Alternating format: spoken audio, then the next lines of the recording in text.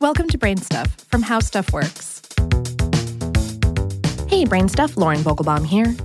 Coral reefs are being killed off faster than they can regenerate due to factors such as pollution, overfishing, and the rising ocean temperatures associated with global warming.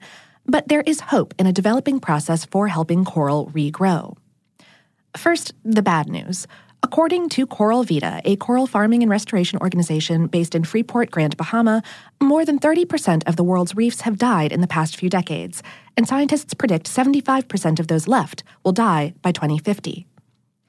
Reefs provide a habitat for fish and wildlife, which promotes a diverse ecosystem and provides a source of food for people. Coral reefs also provide jobs in the fishing industry, plus the recreation and tourism industries, think snorkeling and scuba diving, all while protecting shorelines from erosion and storm damage. The ecosystem of a coral reef can also provide renewable resources for medical research and in the development of such things as painkillers and bone graft methods. The world's coral reefs are in decline, but coral farming may provide a solution. Coral farming is the practice of collecting coral pieces from the ocean, growing them in aquariums, and then returning them to the wild. Coral farms can be established and maintained at a low cost, and controlling growing conditions helps the coral grow more quickly. Some farms are actually installed in the ocean, making them less expensive to run, while land-based farms allow scientists to work under optimal conditions and learn more about how to slow or prevent coral loss and decay.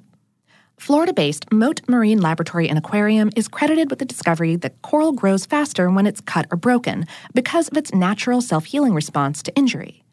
Director Dr. David Vaughn developed the quick grow technique by accident in 2006 after breaking some coral in a tank, but he didn't start using the technique on a large scale until 2011. The process of fragmenting coral has been used since at least the 1960s, but experts say Mote's project is the most promising attempt to mass-produce reef-building corals for transplant onto dead or dying reefs so far. Depending on the species, the corals are grown on tree-like structures constructed from PVC pipe or frames made from cement and plaster. They look a little bit like Charlie Brown's Christmas tree on a bigger scale. A wet saw is used to cut the coral into 1 centimeter wide cubes, that's a little less than half an inch, a process called microfragmenting. Some corals are microfragmented and put through the growth process again instead of being transplanted. After being transplanted in groups, the coral eventually fuses together. The Mote team experiments with different temperatures and acidity levels in their tanks to cultivate coral better suited to warmer temperatures and rising acidity in the ocean. Once the coral is ready to be transplanted, the team searches for dying coral of the same species. The new coral is left to fade in color for 30 days before being transplanted because the bright colors of new coral may inspire fish to be too aggressive with it. The new coral is then attached to the old coral with epoxy, and the team waits for the new growth to begin. A similar project, reported in a 2018 issue of Science Daily, was completed in Indonesia from 2013 to 2015 as part of a study from the University of California, Davis and Mars Symbioscience. Researchers supplemented a coral reef with small hexagonal structures that supported new coral fragments to try to encourage fusing and new growth. This technique increased live coral by about 60% at a cost of about $25 per square meter. That's roughly 11 square feet. Though coral restoration efforts have been successful so far, it's important to remember that lab-grown coral is just a bandage on the real problem. This isn't a cure for the problems caused by global warming, researchers caution, but it's a method of buying time, because there isn't enough time to wait for coral to replenish itself naturally.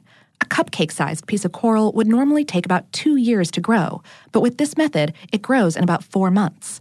Wild coral takes 25 to 75 years to reach sexual maturity. The exact rate of reproduction depends on the coral species, but the lab method reduces that time frame to just 3 years.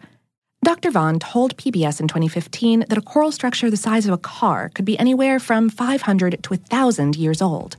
According to David Gross, a coral biologist, Vaughn's goal is to plant 1 million corals before he retires.